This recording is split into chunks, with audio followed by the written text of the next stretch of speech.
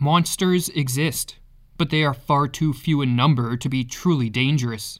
The most dangerous monsters are ordinary men and women, ready to believe and obey without asking questions.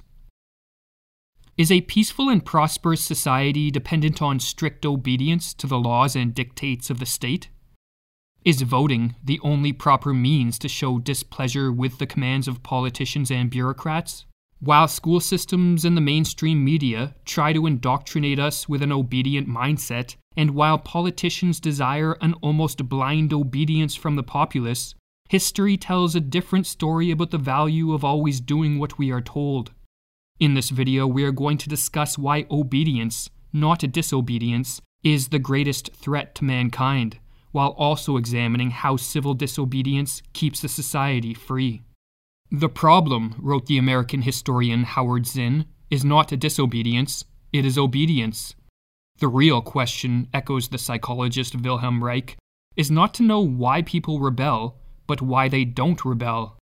While the Grimke sisters, famous for their work with the abolitionist and women's suffrage movements of the 19th century, put it this way: the doctrine of blind obedience and unqualified submission to any human power, whether civil or ecclesiastical, is the doctrine of despotism. In the 20th century, as millions upon millions of bodies piled up in socialist and fascist countries, it became evident to all those who cared to look that obedience can kill. In the Soviet Union, Nazi Germany, Cambodia, China, and North Korea, it was not rebellion or a disregard for law that sent hundreds of millions to an early death, but the fact that in such countries people obeyed too much. They obeyed laws that were immoral, and they accepted commands from politicians and bureaucrats that were socially destructive. The horrific experiences in these countries taught us a very important lesson, but one that has quickly been forgotten. Sometimes it is obedience, not disobedience, that is the true crime. Or as Peter Ustinov wrote in a 1967 article in The New Yorker, for centuries, men were punished for having disobeyed. At the Nazi trials of Nuremberg, for the first time, men were punished for having obeyed. The repercussions of this precedent are only now beginning to make themselves felt.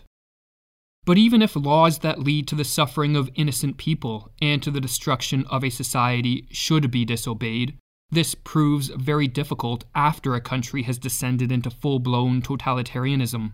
For with totalitarianism comes an enslavement of the population.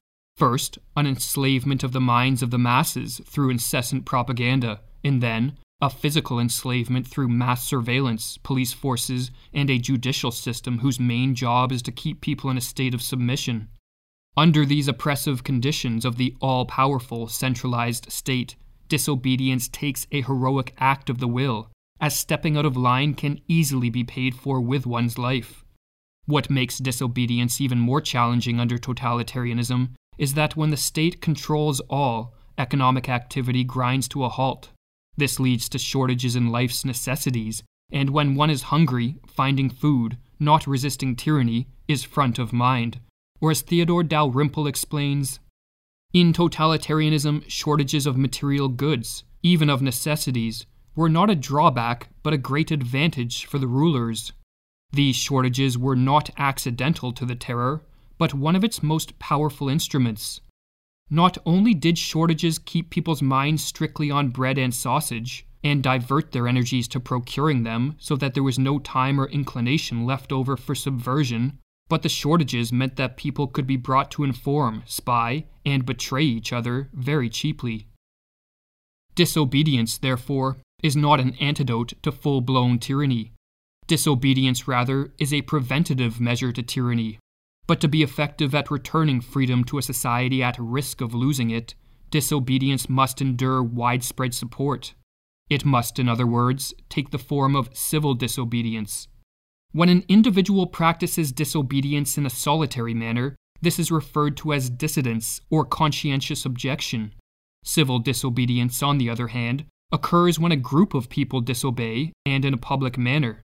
This act of mass noncompliance sends a message that no politician wants to hear. The people no longer fear them, no longer respect them, and will no longer obey them.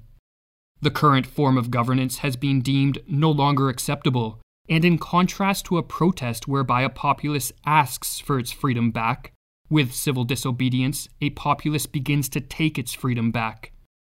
Or as Murray Rothbard explains, mass nonviolent resistance as a method for the overthrow of tyranny stems directly from the fact that all rule rests on the consent of the subject masses. For if tyranny rests on mass consent, then the obvious means for its overthrow is simply by mass withdrawal of that consent. The weight of tyranny would quickly and suddenly collapse under such a non-violent revolution. But how can enough people be awakened to the necessity of disobeying laws that are socially destructive?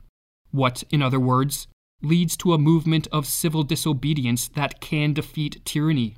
One possible tactic is to use reason, logic, and argumentation to make the masses aware of the deceptions, lies, and manipulations which are being used to herd them into totalitarianism.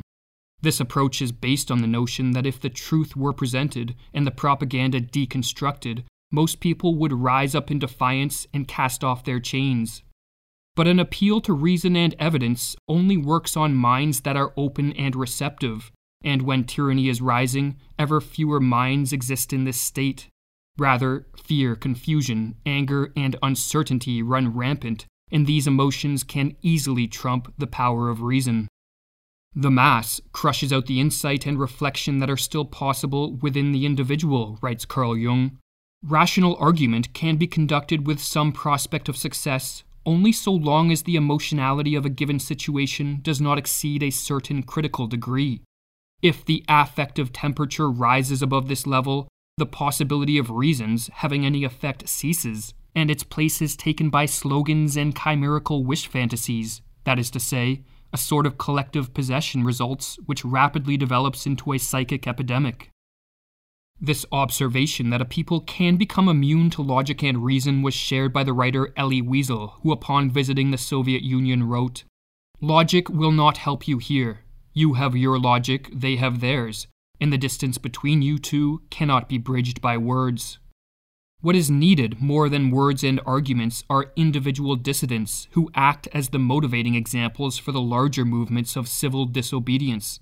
For the power of example always reigns supreme in its ability to influence others. When people see that someone is willing to take risks in defense of their beliefs, and that their words are congruent with their actions, this lends more credence to their position. And while the example of a dissident may not awaken those most blind to the chains of control that are being placed around them, it can exert a strong influence on the many who are on the fence as to what to think and how to act. But without an intrepid few willing to be the example for others, a sort of prisoner's dilemma exists. No one is willing to be the first to disobey, and so everyone sits idly by, hoping that others will save society for them. "So many others are better qualified, more competent and effective than me," writes Frederick Gross. "A throng of good-willed souls is projected onto the horizon, ready to rise, so that I can retreat more easily. Another will act instead of me, and so much the better."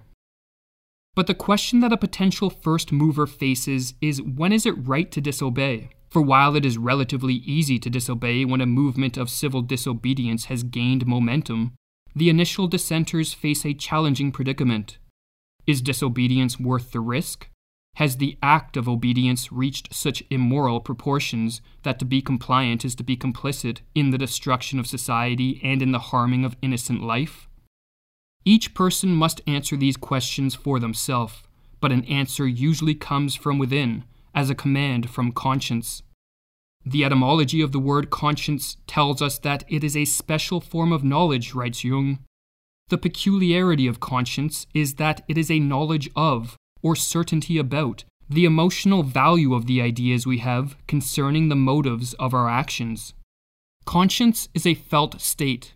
It is an intuitive form of knowledge about the rightness or wrongness of an action. One of history's most famous examples of an individual who relied on his conscience to direct him in acts of disobedience is Socrates. Socrates was commanded by the 30 tyrants to arrest an innocent man and to bring him to his death. Socrates, however, did not practice blind obedience, even if the commands came from tyrants who held the power of life and death over him. Socrates instead listened to his conscience. "The 30 sent for me," says Socrates, "and ordered me to bring Leon the Salaminian to be put to death. I, however, showed again, by action, not in word only, that I did not care a whit for death, but that I did care with all my might not to do anything unjust or unholy. For that government, with all its power, did not frighten me into doing anything unjust. I simply went home." In going about our day-to-day life, our conscience tends to speak quietly, and often the messages it sends are ambiguous. But this can be used to one's advantage when making the decision as to whether disobedience has now become the right choice. For as Jung points out, while many of life's moral dilemmas only elicit a whisper from our conscience, there are times when our conscience speaks so loudly and clearly that it almost seems to be the voice of a god, or as Jung writes in Civilization in Transition, "Since olden times, conscience has been understood by many people less as a psychic function than as a divine intervention. Indeed, its dictates were regarded as the voice of God." This view shows what value and significance were, and still are, attached to the phenomenon of conscience. Conscience commands the individual to obey his inner voice, even at the risk of going astray. If our conscience commands us to stop obeying unjust laws, and if each time we do obey we experience feelings of loathing and guilt, then we face a difficult choice. We either obey our conscience and become a dissident, or we continue to obey the commands of tyrants, and we become a traitor to ourself. The men and women whose inner voice speaks loudest in the face of a rising tyranny are those most likely to step forward as dissidents, and it is when a common vibration of conscience rings out through a society that civil disobedience becomes possible. First, the call of conscience is answered by a relative few, but these few serve as the example for others. Whether enough people will follow to create a movement of civil disobedience is contingent on how much a populace still desires freedom, compared to what degree the populace has been psychologically subdued by the fear, hate, and confusion that is sown by the propaganda of tyrants. If, however, tyranny comes knocking in the society in which we live, and if our conscience then issues the command that we stop being complicit in the crime of obedience, we should keep in mind the following comment by Henry David Thoreau. "Disobedience is the true foundation of liberty. The obedient must be slaves."